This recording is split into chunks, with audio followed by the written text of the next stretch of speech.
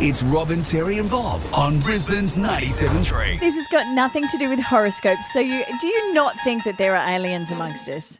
Amongst us. Well, at the there moment. has to be something on other planets. Surely. You've got to believe that. You cannot be that arrogant to think we're the only things in the whole universe. The thing about me and aliens is the aliens I watch mainly are aliens from Alien and from Predator. I think we know about But you now. don't want those I don't want them ones. around bursting out of my stomach. Well, let me just blow away all your myths because finally, his name is Louis Elizondo. He used to head up the Pentagon's Advanced Aerospace Threat Identification Program. This is a man in a position of power called Louis Elizondo. I know, right? The amazing Louis But Elizondo. he used to do research Okay. into what was going on and he would report back to the Pentagon.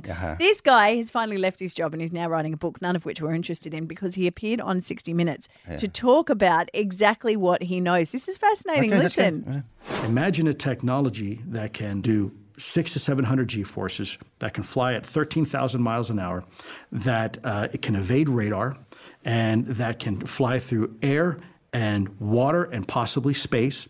And, oh, by the way, has no obvious signs of propulsion, no wings, no control surfaces, and yet still can defy the natural effects of Earth's gravity. That's precisely what we're seeing. See? No, That's what they're saying. That's Elon Musk's Tesla. No, it's not Elon Musk's Tesla. And I just went searching because Barack Obama, Yes. former US president, was also into all of this sort of stuff. Okay. And he agrees.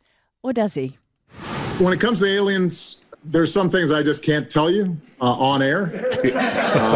The truth is that when I came into office, I asked. I was like, all right, is there the lab somewhere where we're keeping the alien specimens in spaceship?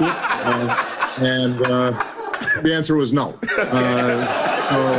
So he says, That's right? just what you'd expect him to say about Area 51. Right. So there are people still going backwards and forwards, but scientists have made this amazing, amazing discovery. Robin, not now. Don't bring science into it, No, surely. seriously. Okay. Apparently, Yes. these animals are the ones that connect us to aliens.